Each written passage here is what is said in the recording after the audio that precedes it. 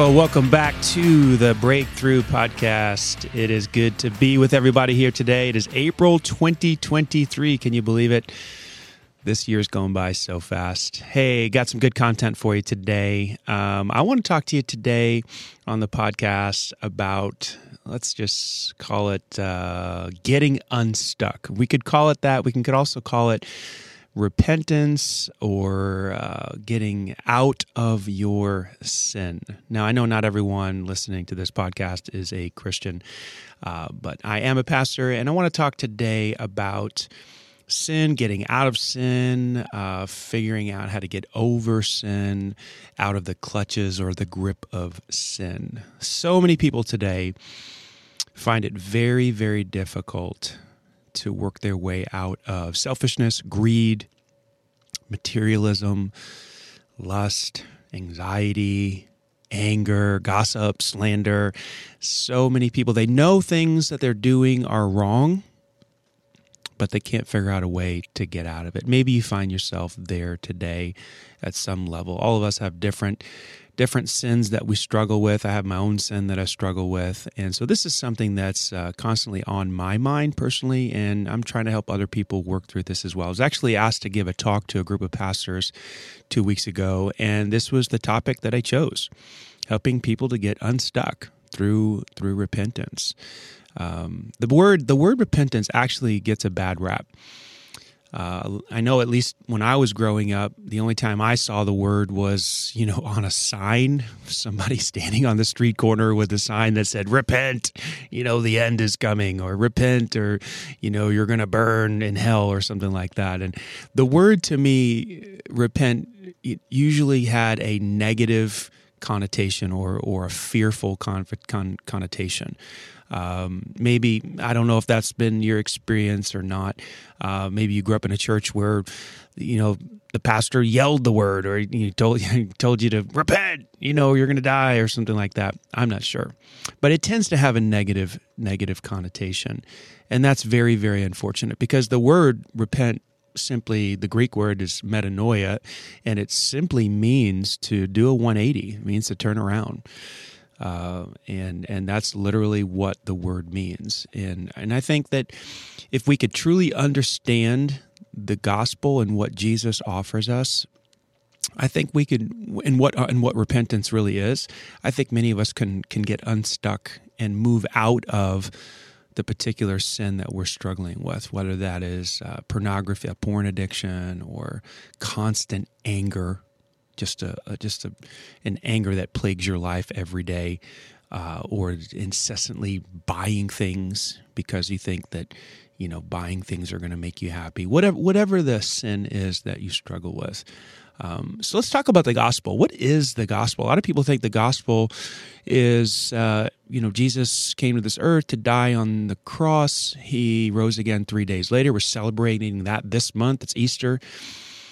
And if you believe in him and say a prayer, that you'll have your sins forgiven and you'll go to heaven when you die. Now, certainly that is a big part of what the gospel message is, that Jesus came to provide forgiveness for our sins so that we could go to heaven when we die. But unfortunately, that is not the complete story. That isn't even what Jesus said when he started to preach. If you'd like to know what Jesus said when he started to preach, I'll just read it to you. Right after he started, well, the first thing he said in his first sermon was pretty simple. He said these words in Matthew chapter 4, verse 17, repent of your sins and turn to God, for the kingdom of heaven is near. Now, that does not sound like, hey, guys, I've come to this earth to die on a cross, rise 3 days later, place your faith in me so you can come to heaven when you die. That doesn't sound like that. So what does this mean? Repent of your sins and turn to God, for the kingdom of heaven is near. Jesus would use that word kingdom a lot, and we have to understand it if we want to try to understand the statement that Jesus makes. Kingdom.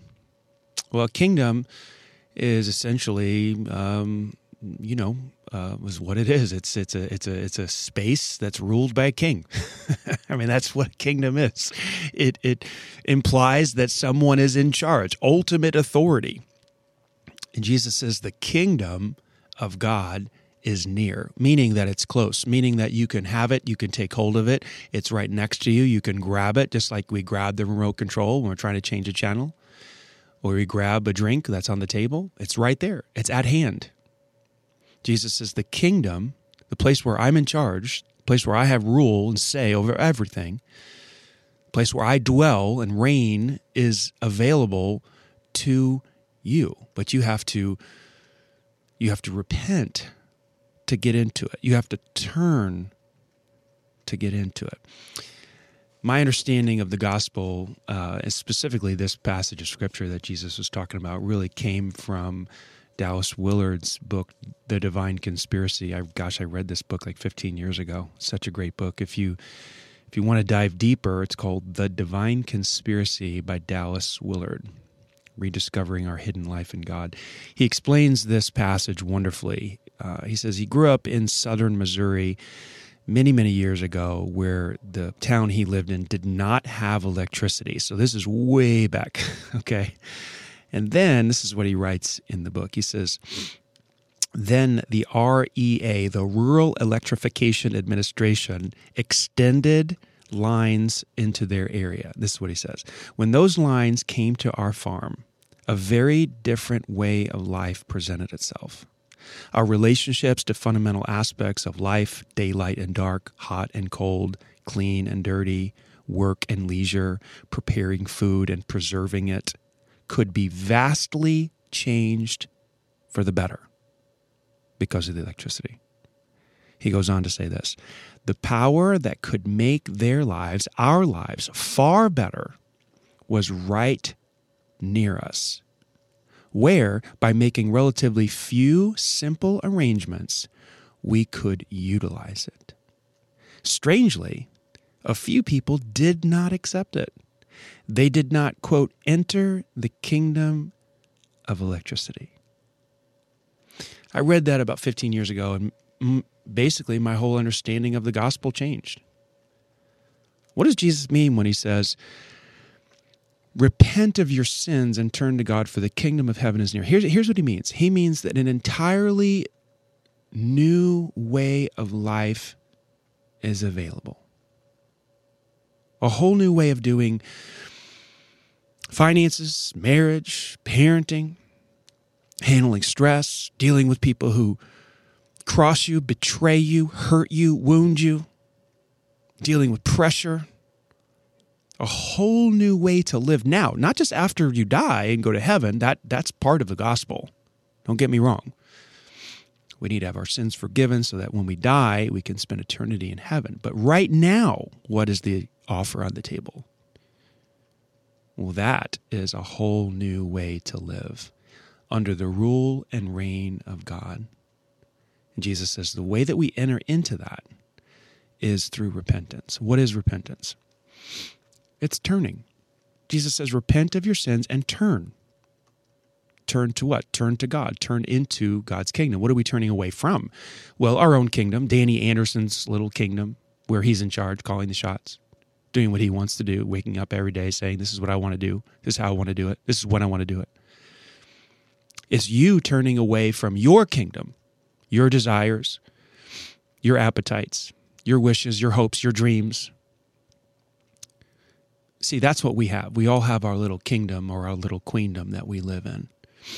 And we think we're little gods and goddesses. And we're not. But we're trying to be. And we run our lives, and this is how we get caught up in sin. Anger, anxiety, lust, materialism, greed, whatever. Gossip, slander. We're in charge. We call the shots. We do what we want to do, how we want to do it, when we want to do it. Jesus says, if you want to enter into a whole new way of living, you have to turn from your own little kingdom and queendom. You have to repent of it, turn out of it, and turn into a brand new way of living, where God is in charge. We do things his way.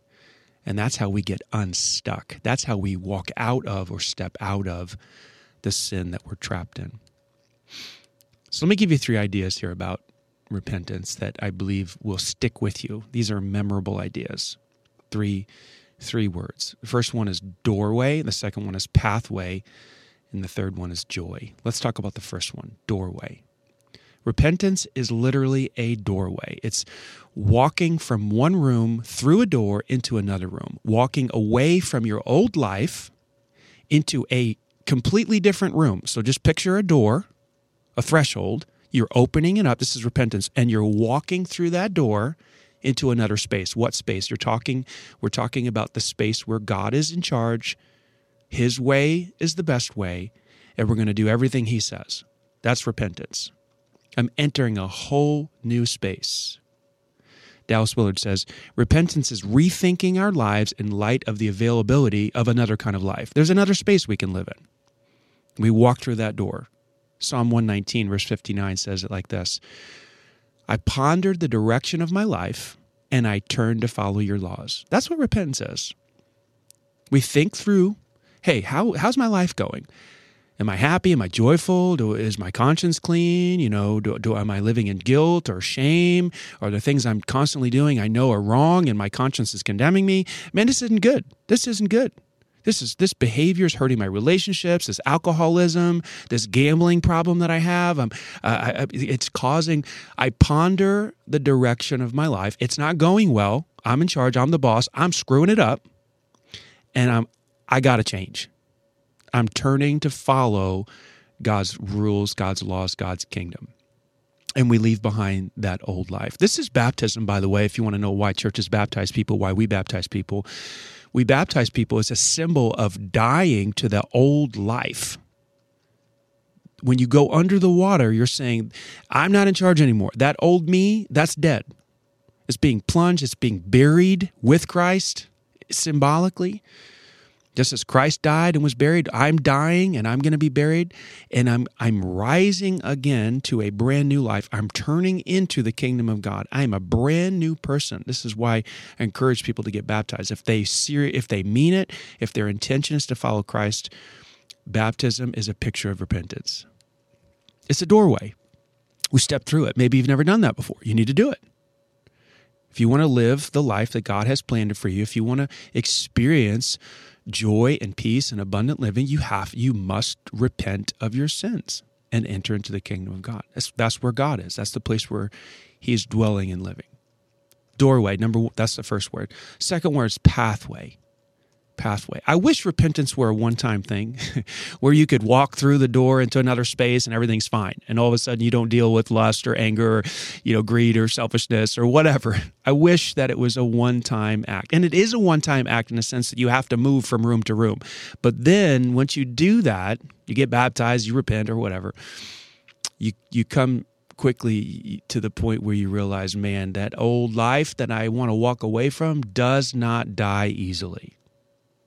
There are patterns of sin in my life that have been developed over 5 years, a decade, 15 years, 20 years. They die hard. Patterns of selfishness, patterns of greed, patterns of fear, patterns of anger. You've been in that cycle for so long, even though you've repented and you've walked through the door, you quickly discover that there's layers of sin that lie under the surface. And so repentance is not just a doorway, it's a pathway you walk on every day. Listen to Psalm 19, verse 12. King David wrote this: "How can I know all of the sins lurking in my heart? Cleanse me from these hidden faults." Wow. I mean, do you know all the sin that David didn't even know all the sin that was lurking under the surface? He's like, there's sin in me I don't even know about. Like there's stuff down deep in me I haven't even discovered that yet. And that thankfully God doesn't show us all of our sin at the same time. Can you imagine if God revealed all of your sin to you down to the core of your being all at the same time? I think you would die. I know I would. I'd be so horrified at what he showed me. I would just probably pass out and die. So what does he do? He slowly, layer by layer, reveals sin to us. And then we repent of one layer, and then he reveals the next layer. Or he reveals a different type, a whole category of sin. Some of us have repented of maybe lust or some type of sexual perversion, only to discover after we've mastered that there's a whole nother section of anger that's been there that we weren't even aware of. And the Holy Spirit starts to put his finger on that anger. And then once the anger is repented of, then he starts to put his finger on anxiety and fear and a lack of faith. And you're like, man, I didn't even know that was an issue. And so repentance happens to be this pathway that we walk on for the rest of our lives. The great preacher Charles Spurgeon, he was referred to as the Prince of Preachers. He said this one time: sincere repentance is continual. Believers repent until their dying day. Wow. It's a pathway. It's not just a doorway. It's not something we do one time. It's something we do every single day, because sin dies hard. In fact, Peter said that the flesh wars against our soul. There's a battle going on inside of us, the spirit versus the flesh. That's why I love the prayer in Psalm 139. The last couple of verses of Psalm 139 say this: search me, O God, and know my heart. Test me and know my anxious thoughts. Point out anything in me that offends you, and lead me along the path of everlasting life. I think that's not a one-time prayer. I think that's a daily prayer where we come to God and say, God, I'm here. Search my heart. You know me. Get down into the deeper layers. Reveal in me anything that's offensive to you, and help me to turn from it every single day. This is how we break free. This is how we break free of greed and lust and anger and fear and anxiety, hate. We take the pathway of repentance, not just the doorway. And then number 3, the third word. We talked about doorways. We talked about the doorway, the pathway. This third word is joy. I don't think we realize that true joy is available for the person who truly repents. Psalm 32 verse 1 says this: "Oh, what joy for those whose disobedience is forgiven, whose sin is put out of sight." Wow. Joy. Joy comes to those who turn from their sin. Why? Because you have this feeling of being totally cleansed. All the things that you've done have been washed away. You get a brand new start. The guilt is gone. The shame is gone.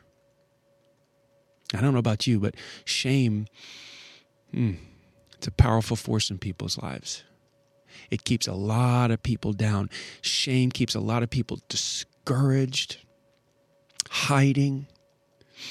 But when you truly repent and you talk to God about it and you get it all out in the open, that shame is lifted. It's a powerful, powerful sensation. Intimacy with God is restored. You get to sense his closeness. You know he's near to you. Why? Because you've just come clean and said, Lord, this is what I've done. This is what I'm turning away from it. I'm turning to you. There's a verse of scripture. I can't think of the actual reference off the top of my head. I think it's Psalm 51, verse 17. It says that God will not reject a broken heart. That is what his heart is drawn to. His heart is drawn to a man or a woman who has repented. It's almost like he can't resist it. He sees a person who's truly sorry for what they've done. They've turned away from it, and they don't want to live that way anymore, and they want to step into a whole new type of living, a life of righteousness and peace. And God's like, man, we've got to go to this. We've got to get this. Get with this girl. Get with this guy. This person means business. And there's joy. There's joy there in the presence of God. So what have I said today? Well, we're talking about repentance. Repentance is the simple idea of doing a 180. It's turning around, turning away from living in your own kingdom and turning into the kingdom of God, where God's way is the way that you take. God's plan is the plan that you follow. God's rules are the rules that you abide by. And you live under his rule and under his reign. When a person's doing that, it becomes not impossible, but almost impossible to walk in filth, to walk in unrighteousness, to walk in lies or anger or hate or lust. It's just that you can't go in two different directions at the same time. One of my favorite Psalms is Psalm 23. It says, "The Lord is my shepherd, I shall not want. He makes me lie down in green pastures. He leads me beside still waters. He restores my soul." And the next verse says this, "He leads me in paths of righteousness for his name's sake." That's what ends up happening in your life. God, when you repent, when you live the pathway of repentance, he leads you in paths of truth, in paths of righteousness, in paths of purity. And that's how you step out of sin. That's how you get unstuck. So my question to you today is a tough one. What do you need to repent of? What sin has been plaguing you? What has conquered your life? Where are you stuck? It's time for you to turn from that. Turn away from your kingdom, calling the own shots, being your own boss, and surrendering to God, turning it to his kingdom. Think about that. Pray about that, and then you decide. Hey, I hope this was a blessing to you guys today. A little bit challenging. I just wanted to share what was on my heart today. If you'd like to catch up with me as we wrap up, you can always do that through Facebook, Twitter, Instagram. You can also go to my website, DannyAnderson.net, and reach out to me there. If you don't have a home church, man, we'd love for you to visit one of our locations. You can get on our website, eclife.org, to check out our service times and locations there. We'd love for you to be our guest, especially around this time of the year for Easter. Hey, if this podcast has brought you value, it's been encouraging, I just want to ask you to share it, like it, tag it, do all that fun stuff. And God bless you guys. We'll see you next month.